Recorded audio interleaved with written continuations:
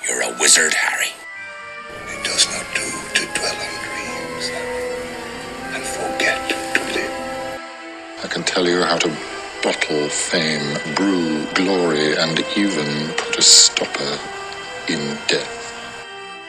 It takes a great deal of bravery to stand up to your enemies, but a great deal more to stand up to your friends. Hey everyone, welcome to Hogwarts, a podcast. Hey everyone, welcome to Hogwarts, a podcast. I'm Dan, and today we are back to our normal one chapter in this episode. It's a big one though. Chapter 4, The Keeper of the Keys. Big chapter, a lot of fun. I think we both agree. I have Anna back here again. Hello. Yes. Love talking. If you didn't listen to our chapter 2 and chapter 3, it was fun. It was fun. So yeah, love having her on here. So hopefully she'll be on many more times after this. I hope you know it. Yeah, so we're talking The Keeper of the Keys. We both agree, I think, that around chapter 3, chapter 4, it starts to pick up a little bit. A lot of things happening, so we're just going to get right into it with the non-spoilers. So, yeah, where do you want to start? You look a lot like your dad, but you've got your mum's eyes. I didn't sound like Hagrid at all, I'm sorry. No, you're going to need a little bit more bass for that one. That's not really something But I can I'm do. not going to do the accent nearly as well as you. So, bummer. but yeah, so we're skipping over that quote. The quote is really important that Anna just brought up. That's why I started with it. Yes, it's a very important quote. To un-Hagridize the quote, you look like your dad, but you have your mom's eyes. It's really the first time that's ever brought up because obviously Vernon and Petunia don't care. They probably never even talked to Harry about his parents, so yeah. Actually, they probably actively avoided the subject as much as possible. Yeah. But now Harry's spending some time with Hagrid after the wonderful event of the, I don't even know what you call it, shack on rock? Rock shack? I like to think of it as a hut on the rock. But it's definitely also a shack, so yeah. Fair enough. Which that scene, so just the rudimentary, education that Hagrid is providing, which, oh gosh, we'll get into this later, but Hagrid, maybe not the best teacher of things. Which he even admits in the chapter. He even says, I'm probably not the best person to tell you this, but somebody's got to. Right, which is a very mature and adult thing for him to realize, which this is a lot of deep stuff. This is something that maybe Dumbledore should take, some time to discuss, or someone that knows his parents maybe more closely than Hagrid, who's been gone for 11 years and is just no one's told you, which is why he's so upset at the Dursleys, because it's rightfully so. Really, it's the Dursleys. Yeah. Who should have told him all of this. And the car crash is absurd. Ugh, the car crash. I mean, how does Harry not, how does he take it in so well? He's 11 years old, and in this moment, a stranger is telling him everything he thought he knew about his life and his parents' death is wrong, is a lie. Mm-hmm. His parents didn't die in an accident. They were literally murdered. I think he takes it so well just because he literally wakes up the next morning thinking, well, that was a dream. Oh, that's true. That didn't happen.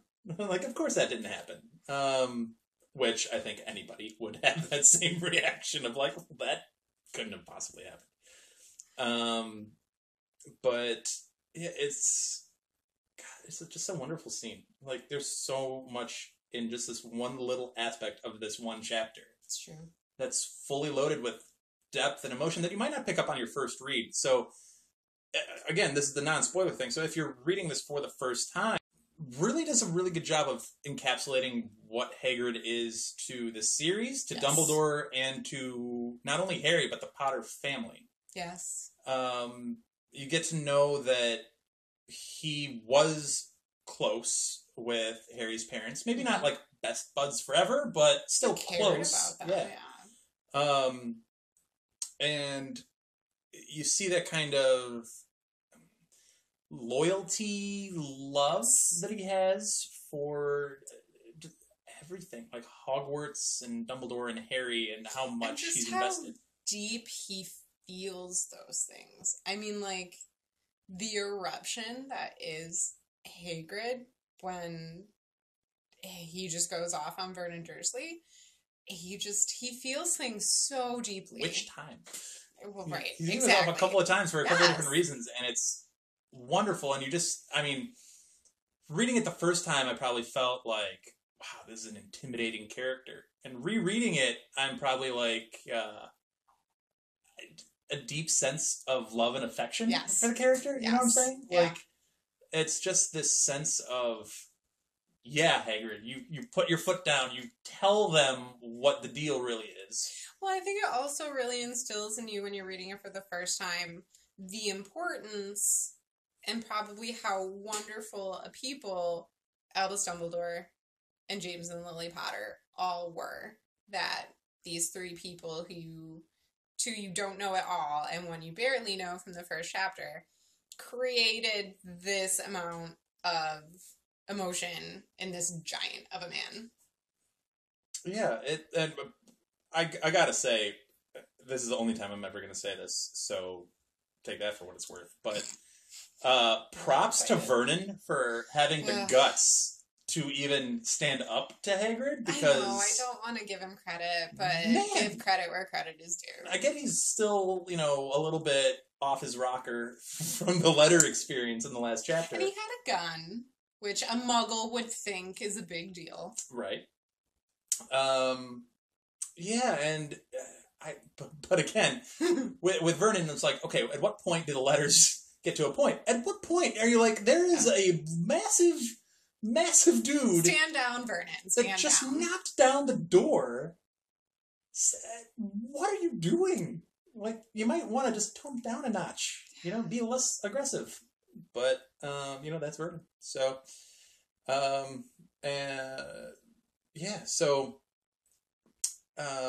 Hagrid in that shack, or hut is such a wonderful character, even though he's angry and threatening and borderline violent. It's like hurting me to hear you describe him that way, because this scene makes me love him so much. But yes, all of those adjectives are accurate. They apply. Yeah, they're accurate. By the way, how we talked about Hogwarts just in general with their letters being savage. Like, literally in this chapter, they're like spot on floor of hut in C or whatever the letter is. And I'm like, savage. Hagrid goes up 10 notches. He literally is calling Dudley fat. He literally puts a pig's tail on Dudley. Then, not only does that, he's like, well, I guess the magic didn't work because he was already so pig-like. And I'm like, Hagrid! Whoa! Like, you're coming with straight fire here. Like, my goodness. But also, let's talk about how Harry is, like, not at all scared of him, despite all this savagery that Hagrid is bringing. Yeah, Harry loves the pigtail on Dudley, because that's just magic. And it's amazing. And the pink umbrella really sets the whole thing off. I know, it's so great. It's beautiful. No, it's a great scene to start off the chapter, and it's it just gets the whole ball rolling with the rest of it. But going back to the quote, we never really spent time on the quote. That's true, which again is very important. It's an important quote because it's the first time someone's really acknowledging what his parents looked like, and Hagrid's the first one to tell him anything. And does Harry even know what his parents look like? Probably not. Harry doesn't. Like, literally this chapter, half the chapter is Hagrid telling Harry about wizarding stuff that's not like to hit. Like, there's a spot the next morning where the owl comes in to deliver the paper and is just clawing at this dude's jacket, which is the best jacket ever. Well, it reminds me of one of our friends' vests that he used to have when he'd pull out random objects out of it. See, I always thought of it as Mary Poppins' carpet bag, but now that's such a better comparison. Just pockets everywhere, and he's pulling out random things from it. Granted, our friend didn't pull out a teapot from one of the pockets. I wish he had. Or an owl that is a living owl out of the pocket. Yeah, that might have freaked me out a bit. But yes, that's what I thought of doing this outline that I knew Anna would like. So, yes. And now you'll have that image in your head next time you do this reread. So happy. So, you're welcome. But yeah, the owl clawing at him, and he's like, "We'll pay it." And Harry's like, "What?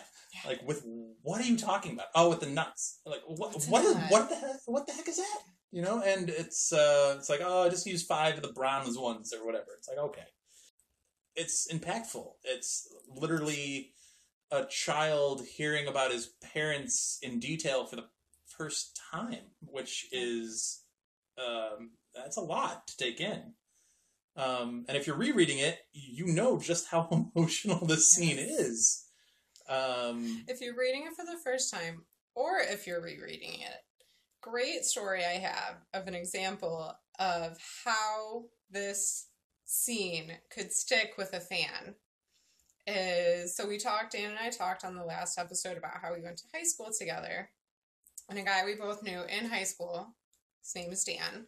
I don't know that I've ever told you this story.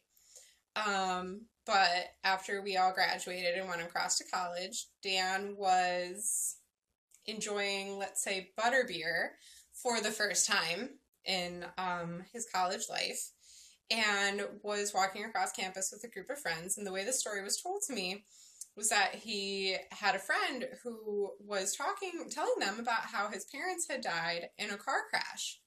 And our friend Dan, in his butterbeer state, grabbed his friend by the shoulder and screams at him, "No! Voldemort killed your parents!" And that is how much this scene will stick with a true fan. You don't accept that your friend's parents died in a car crash. That is so true. Oh my goodness. I could literally picture this happening. I know, right? It's one of my favorite, Wow, we've had a lot of friend references in this chapter. That's amazing. We know a lot of nerds. Probably because we are proud. So, before we get to a break and some spoilers, we've talked about it a lot early on, about the Dursley parenting skills, and it's been like, by example, or like subtleties, or just comments they made that are like, wow, that's kind of endangering children. This chapter, Vernon, in the state that he's in, which is, we've again talked about, it is kind special. It's a vibe. It's a vibe. But anyway, he blatantly says that maybe we should have hit it out of you, or we should have tried to smack it out of you. I forget the verb that he uses, but literally, I think he might even actually say beat. Maybe he used that verb, but it's just like, wow, he's literally saying he should have beat a young child. Yep. And then he doubles down and saying, well, not knowing anything about the context or anything about the heroes that they were, but that the Potters deserved what they got, which, rightly so, gets Hagrid very upset. Yeah. And it's...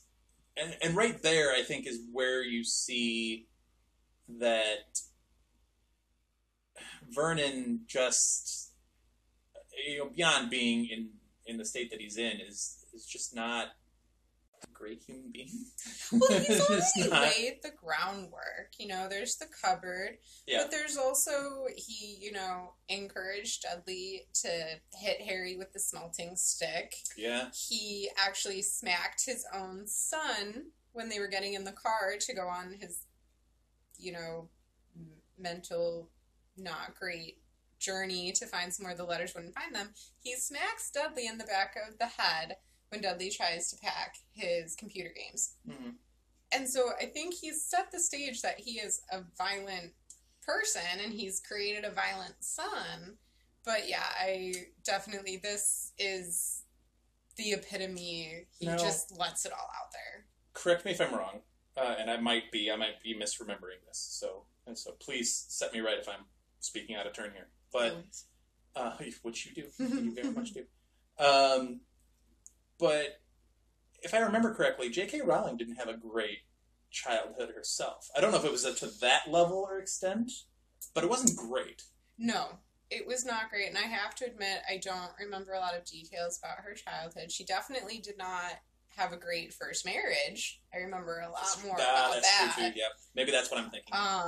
No, but I think you might be right about the childhood too. There's a lot of darkness in her past. So maybe that is part of where some of this comes from? Yeah. Or at least the... She also worked, I want to say... It's I don't remember the exact charity at this point, but she worked for a nonprofit that specifically worked with abused children before she started writing this book. So I know she pulled a lot from that experience as well. So she's pulling from a lot of experience. There you go. Yeah. And we can get into it in a spoiler or later in the chapters or other books, but it's a setup to other characters too, and what impacts they have on Harry in a more positive light. Yes. And why, and I think she does a good job of laying the groundwork here of what Harry has gone through and what he's endured, so that those payoffs, when they come later on, are more vivid. Yeah, absolutely. Like, you get a comparison of what good parenting is and maybe what bad parenting is, and you have a very clear line that you can see. But unless you have anything else, I think now would be the time to take a break. Agreed. And head to the spoiler section, which I'm sure is going to be loaded. I do have, this is a teaser for the spoiler section, I get to quiz Anna. So, yeah. I'm ready. Throwing a curveball at her today. So, please come back for that. In the dungeon! Turn around in the dungeon! Alright, so we are back with our spoiler section for Chapter 4, The Keeper of the Keys. And once again, I will say, if you haven't read past Chapter 4, now is the time to join us next week when we talk about Chapter 5. But also make sure you read it. Yes, absolutely. But right now we'll get into the spoilers. Annie, you want to get us started? Hagrid's quote about how Harry looks like his dad has his mom's eyes, and we kept saying how important it was, but we never actually addressed why it's important, which is probably better that we do it in the spoiler section anyway. So, I mean, personally, I would probably start with talking about why it's important he looks like James, but... So, I'm just going to cut in right now and just say, Anna's playing this very slow and very cool, but she is a massive James Potter fan. So, now that I've spoiled you... He's my favorite character, and nobody understands it but me. I think people might have missed that. You said what now? He's my favorite character. James Potter. James Potter, who, is already dead when the series starts. He's my favorite. Harsh, but true. Yes. I know. He's just, I don't know why. I'm sure a lot of people would give me grief about it. Bring it on if you want to, bring it up in Twitter. But he is my favorite character. That sounds like a good pull. Of the characters mentioned so far, who's your favorite? I just said James Potter. I know, but I'm no, I know.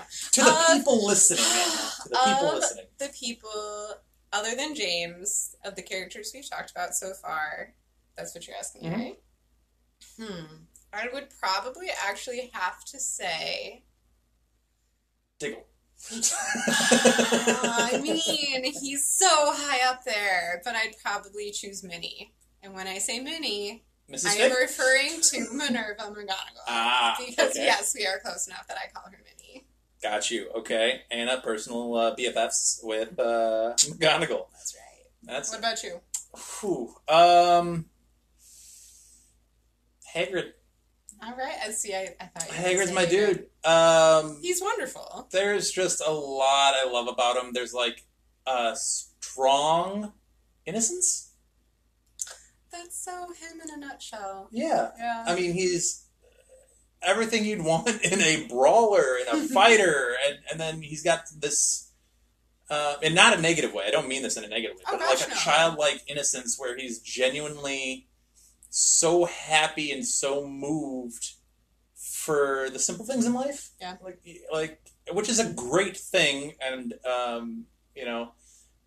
some people misjudge Hagrid, both in the book and people reading the book might misjudge Hagrid for being, childlike in a negative way, and not competent or whatever. McGonagall almost does that in that first chapter. Absolutely. Do we trust him? Yes, we do. And, Dumbledore sees a diamond in the rough, finds this quality of Hagrid that he knows is special, and Hagrid proves it to us time and time again. And I think he's one of the more underrated characters. I would disagree. I think there's a lot of love for Hagrid out in the world from J.K. herself. Well, Well, of course, but she created all those characters, yet she has a specific love for Rubeus Hagrid. And I think there's a lot of love for him out there. But I would agree he's underrated, probably because a lot of times the childlike innocence we've talked about and how wonderful that is in him can kind of come across as maybe he's kind of not the brightest, incompetent, yeah. But it's also just such a wonderful part of who he is. It's a flaw in some situations, and it's an incredible asset in other situations. You also realize we still haven't talked about why his quote about Lily and James is so important. Take it away, Anna. We'll have that poll up on the Harry Potter Twitter. It's at HogwartsAPod. Check out that poll. I will have it up very, very soon. Yes. Now, the floor is yours, Mrs. James Potter, who's not named Rose. Yeah. So, obviously, despite my love of James, the more important part of that quote is Harry's eyes. It plays a huge part in the future books to do with Snivellus. And yes, I will refer to him as Snivellus. He's gotten so much love since the 7th book that I do not think he deserves. Oh, Anna, that's a whole conversation. I know, we'll get mercy, there. That's a conversation. Obviously. But I'm just saying I'm going to refer to him by James's name for him. Mm-hmm. So, obviously, Harry's eyes are, huge deal for a character who ends up being one of the most important in the entire series. And it possibly makes all the difference. Quote shows up again and again. To the point that Harry gets sick of it, which is shocking. That's the point. You got to be your own person and not your parents. Yeah. But which is another thing that he experiences throughout his life. Yes. Sirius Black. Yeah. But this quote shows up time and time again in the books and in the movies, because it does define him on some level. And honestly, his parents were taken away much too soon. Yes, from him, but from a lot of the adults in his life who were very close friends of them who see their friends in him and want to make him that. Yeah. Whether that's fair to Harry or not, whether that's beneficial to Harry or not. Well, it's beneficial to those people or not. It certainly is. We are really getting into the psychology of Harry Potter in the first several chapters. We're in book 1, guys. We've got a long way to go, and we're getting deep. But no, you're right. It's a very important quote that really sets... And it comes from a wide range of characters. Yes. It's not Hagrid saying this over and over again. It's a wide range of characters who have a wide range of emotions based on his appearance, which, forget the scar. We're not even talking about the scar. We've never even talked about the scar yet. No, we haven't. And people get that, and it's just overwhelming attention. And his parents are famous. Both were famous in their own right before Voldemort killed them. They were very powerful witches. They were very popular in their own right. both at Hogwarts and in their very short careers after, because they died so incredibly young, which I think people lose track. Like, I lost track of how old Vernon was because, like, it doesn't make sense mentally. I also just put that in comparison to James and Lily because it is very much in the forefront of my mind what the movies did to James. He was 20. They were 21 when they died, guys. Like, keep that in mind. 21. Yeah. We're more than 10 years older than they were when they died. Shh. I know. Let's not advertise that. I'm just saying. But yes, instead, you're right. in the movie, they made James a balding middle-aged man. That they did. I thought that... I'll stop my James rant now. I'm sorry. That's okay. I thought the movies as a whole were casted pretty well. Agreed. Like, to the point where if they ever rebooted it, which it will be rebooted at some point in our lifetimes, because that's how Hollywood works. But it's to the point where some of these characters, I can't see another actor playing that role. That's how well it was casted. Yes. Hermione. Hermione would be one.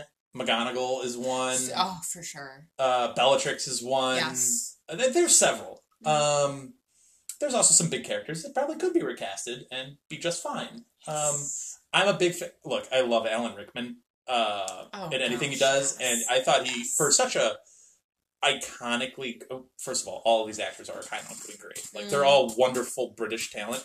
Rickman specifically playing Snape is such a interesting character, and he does it so well that monotone drawl of a voice and the pacing and it's wonderful. One of my favorite Rickman Snape stories is, so we're in the spoiler section, right? We are, yes. Okay, so J.K. Spoiler alert. Told Alan Rickman years and years and years before, like when they were filming the first movie, J.K. told Rickman that Snape was in love with Lily. So again, that's why The Color of Harry's Eyes is so important. Big spoiler. That was a big one. That was a massive spoiler. And so Rickman used to love to walk around set and be like, I can't do that. I know something you don't. That's not how Snape would react. Like, how, like, who, only Alan Rickman could do that. Yeah, there's some that are just such great casting. Going back to James Potter. James Potter's probably one of the ones that I'm just like, why? Like, that was such a out of left field considering the age. And J.K. had her fingers all over the casting. She did. They offered her the chance to play Lily. Did they really? They did, and she turned it down. So maybe that's where the casting from James came. Maybe they tried to find someone that was closer to J.K.'s age. I don't know, but or they just made him look more like a quote unquote fatherly figure. You know what I mean? It almost takes away from James and Lily's sacrifice, like the war that they were fighting at the age that they were fighting, and that they still had the bravery to start a family amidst that fight. I don't think very many people would do that, but yeah, I mean, you're at a period of time where families were getting destroyed, like literally, like whole family lines wiped out, which we'll talk about here in a second. But it was a very dangerous and odd, and they, again, particularly for them being so young, they were in the thick of it, on the front lines, doing a lot of important work for the Order at that time. So their story is fascinating, really. Yeah. And we can get deeper into it when more of their story is told, both, past and present, because they do appear in some forms or fashions at a later point. Stop, I'm gonna cry. So, we'll get there when we get there. But, unless you have anything else on James Potter... That's okay, my love for him will live on. Okay. So I mentioned, like, during that war, which was the first Wizarding War, at least with Voldemort concerned. I'm sure there were wars that involved wizards. Professor Binns can go over that later. But, yes, that's right. I know the history of magic, teacher. Our families were wiped off. Yeah. Entire family lines. Bloodline's gone. Voldemort really did not... He went for it. Oh, absolutely. You stand against him, you were done for. Anybody that posed a threat was wiped out, and if he needed doing it himself, he had no qualms about doing it himself. I think he probably took joy out of doing it himself. He took a particular pride in it, because it's like, oh, if you're that good, if you are that much of a threat, I bet I could beat you. Yeah. I bet I could take you. And he was 99.9 times he was exactly right. And he himself knocked off some really prodigiously talented witches and wizards. Witches and wizards close to characters we will grow to care about that you wouldn't even know. You know what I mean? Yeah. Pruitts. The Pruitts are probably the closest. So in this chapter they mention the McKinnons, the Bones family, and the Pruitts. And, the McKinnons, we don't know a lot about. Why? Because they were wiped. They were completely eliminated from the equation, which is incredibly sad. And, this is a spoiler section. So we get a story later about how one of the McKinnons, Marlene, was killed moments after a group picture of the Order of the Phoenix. Oh, yeah. So you get that sense too, which I'm sure we will bring up again when we get to Order of the Phoenix. But that's really all you get of the McKinnons. Yeah. Which is unfortunate. Probably also partly because the people who probably knew the McKinnons were also wiped out. Yeah. Yeah, So other than the them members left. of the Order that survived, which live on to tell those stories. Yeah. And they were phenomenally talented in their right. But that's one wizarding family that was crossed off. The Bones family was a little bit more lucky in that not the entire line was eliminated. The more aggressive versions that were out and about at that time were. Yes. The ones that were kind of doing the most damage for the Order were eliminated. But then you have... Eventually, since we're in the spoiler section, more Bones are eliminated. Almost by all of them. Voldemort himself. I think there's only one left remaining after this story, after this series. Well, we never really find out much about Susan's parents. I think they were killed. I'm pretty sure. I think the only one mentioned specifically is her auntie. Maybe. Well, Amelia Bones... If anyone knows for sure, let us know. Hit us up. Amelia Bones survives the original attack in the first Wizarding War. Goes on to become high up in the Ministry. A wonderfully important and talented witch in her own right. Becomes very well connected in the Ministry, per her family's tradition, because her family was connected in the Ministry. Becomes part... She wears a scary monocle. She does. She was part of the Wizengamot. Yes.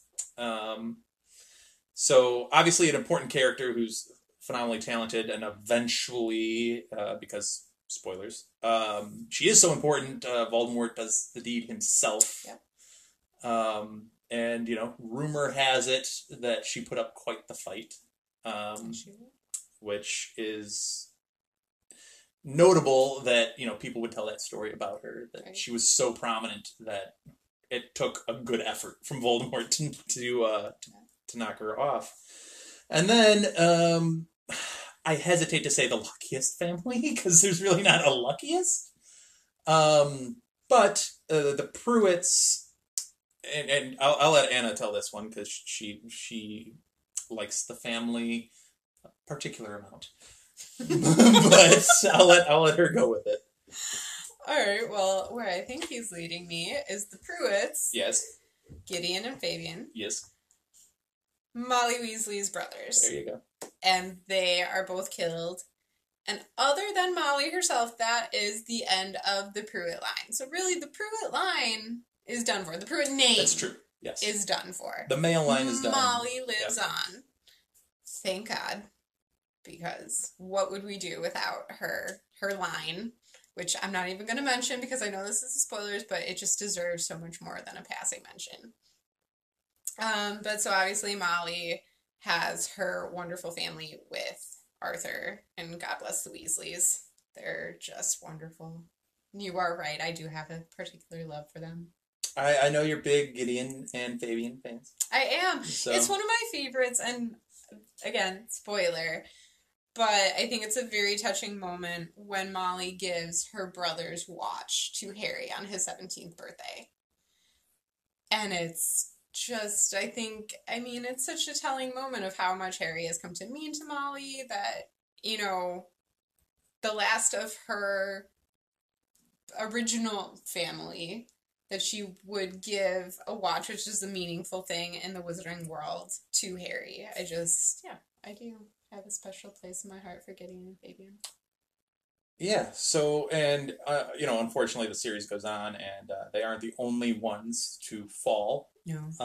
But it's a nice, interesting look at Hagrid kind of retelling some of the old history. Yes. Of the war, and, what he has experienced and friends that he's lost, and, it's, they're still getting over it. It's a decade later, and they haven't recovered. How could you? It's, it's... it was, an 11-year war was the first Wizarding World? Something like that. It started in, the early 80s or something like that, yeah. Well, the 80s timeline, yeah. Well, yeah. But, how do you recover from the loss of that many people who are close to you? If we're comparing this to the real world, it's a lot like World War I and World War II. Yes. It's death and devastation reign, and people are like, that can never happen again, because that was insane. And then not very long after, you go for round 2, and it's just like, the people that survived from round 1 are just like, you don't know what that was like. Well, especially because, World War I and World War II, yes, obviously. But in the Wizarding Anna World, likes her history, by the way. Same person, I do, particularly the World Wars, which make me sound really awful, but... You're just a history nerd as well as a Harry Potter nerd. That's okay. On a Harry Potter nerdness, the fact that both horrible wars come from the same man, I think it's that added extra fear that it's like, exactly what it's going to be like in the second Wizarding World, because you thought Voldemort was gone. Well, some people thought he was gone. And then he's back, and he's powerful, and he's starting it all over again. And is he defeatable? You thought you defeated him, you thought Harry defeated him, but he's back. And now he's upset because he lost the first one. Yeah. So if you thought he was mean and vicious and awful the first time, now he's coming back with an attitude. Yikes, spikes. So, before we wrap this episode up... What's the time? This is the trivia question that I have... Bring it on. For Anna. Okay. So, and I was kind of researching, doing some background, just looking up some Harry Potter stuff, because, I don't do that regularly, because I'm not a nerd. But I landed on something that I thought was interesting.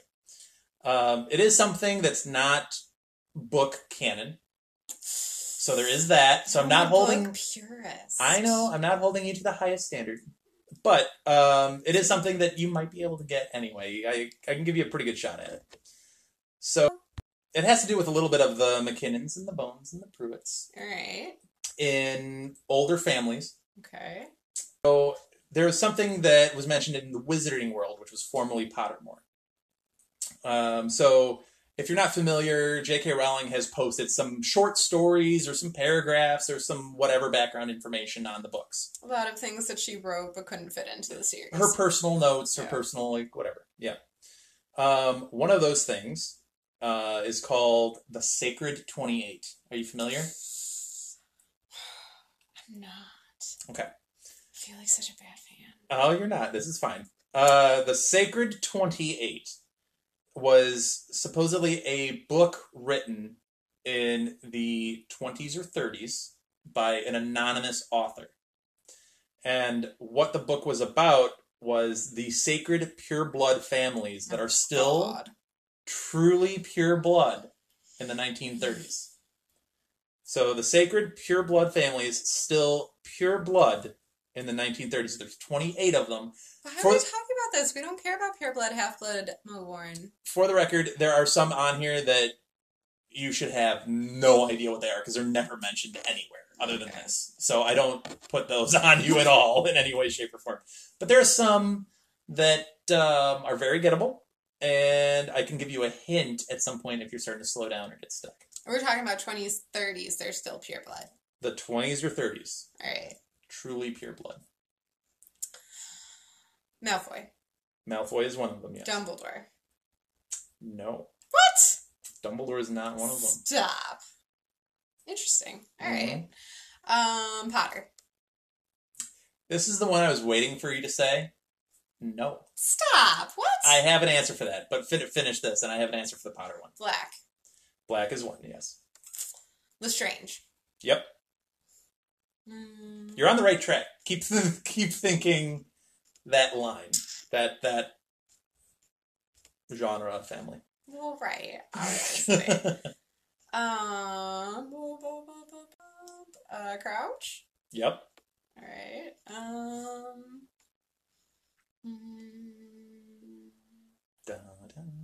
I know. I'm sorry. I'm not going to come up with 28 names right now. You really threw me off, and you said no to Potter.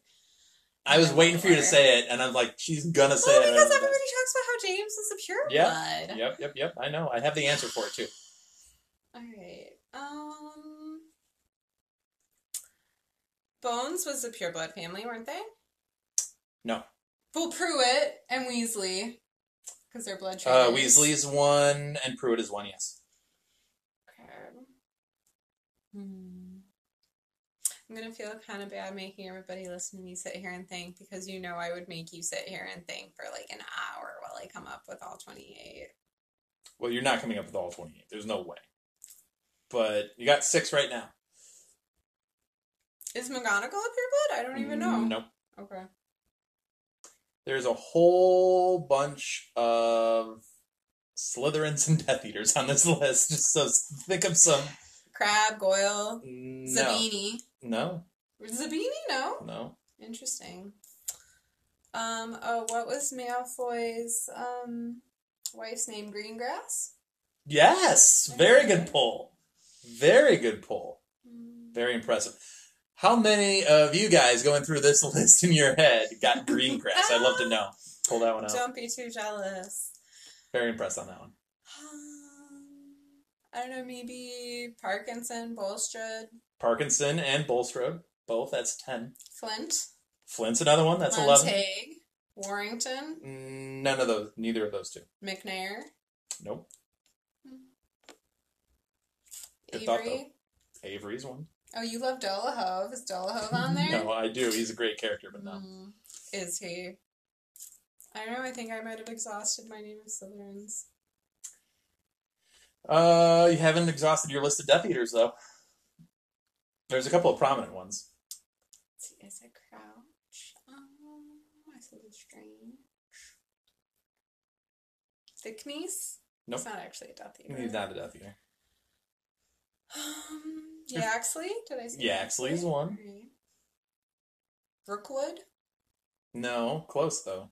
There's another... Is Karkaroff a pure blood? Grindelwald? Nope. Although you're kind of close on that one. Grigorovich? Closer. Ollivander? There you go. I can follow that train of thought. I don't know who else we There's got. 2 Hufflepuffs in there, too. Hufflepuffs? There's 2 Hufflepuffs. Scamander? No. Diggory? Nope. Tom? No, he's Muggle-born. Hufflepuff.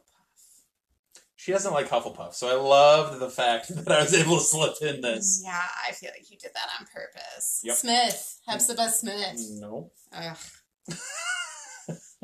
Hufflepuff's up, for those that didn't get that reference. But if you got Greengrass, you probably got that reference, because that was a deep dive on that one. All about the deep dives. Come on now. Who are the Hufflepuffs? Abbott. Oh, duh. And a very vocal one who makes his presence known. Oh, what's Ernie's name? Yep. Ernie McMillan. There I didn't realize he was a pureblood. All right. We still got a couple more Slytherins. We got a couple more Death Eaters, and we got one. How many have I gotten? You got 15. All right. I feel like that's You're respectable. Over halfway. You're over halfway. There's still one Gryffindor that you haven't named. She is a Gryffindor, so she better get this. Of course I'm a Gryffindor. And Harry's here? Oh, duh. Longbottom. There it is. My goodness, how embarrassing. All right. Are you calling it after that one? Yeah. Okay. That's a good one to go out on. Here's the ones that you should know that you didn't. Burke from Borgin and Burke's. Oh, yeah, that makes sense. The Carrows, the Death Eaters, and I hate that. yeah, yep, Amicus and Amy, right? Amicus and Arrow. Arrow, that's it. So the Carrows, Gaunt. Oh, yeah. Oh, wow, that's embarrassing. No, that was a big one. Knot, who was both in his year as a Slytherin and then a Death Eater. Yeah. Two Death Eater, or a couple of Death Eaters that you missed. Rosier, who Karkaroff mentions. Yeah. Dead when Harry's coming up, but was a big Death Eater. Rowell, who's basically a massive, massive screw up. But yeah, he's one. Selwyn. I know, yeah. Slughorn. I don't like Horace. But he's fine. I should know him. Travers. Yeah. And then one other one that you should know that you didn't go with, Shacklebolt. Kingsley. I don't know that I actually realized that Kingsley was a pureblood. Mm-hmm. He's just Kingsley. Just Kingsley, who's one of my favorite characters. Oh, because I love him. Wonderful. The names that you have no idea and shouldn't know. Folly. Never mentioned. What was the other one? Oh, Shafiq? Shafiq? Yep, nope, don't know that one. Never had that one either. So that was good. You got, 15? Probably... I think we got 16 with Longbottom. 16 with Longbottom, yeah, you're probably right, 16. So not bad. Not a bad effort. You got Greengrass, which is a great poll. I think that's the highlight of this trivia for you. Thank you. Again, let us know if any of you got Greengrass on that. But yeah, if you want us to do more trivia on these recordings, I promise they're a little bit more fun if we pull out a Harry Potter Trivial Pursuit or something like that. We may get a little competitive. We might get competitive, because we always do. But yeah, so unless you have something else, I think that should wrap us up. No, I think that's a good way to end. Big episode, because it was a big chapter. So let us know what you think. Let us know your thoughts. You can reach out to us at HogwartsApod on Twitter. My personal Twitter is at Daniel_Allen44. Mine is at AC_Solger. And we are going to tackle Chapter 5 next week, so come on and join us for that. Thanks. Bye. Thank you for listening to Hogwarts, a podcast. If you like what you've heard, please click the subscribe button on your preferred podcasting app and follow us on Twitter and Instagram at HogwartsApod.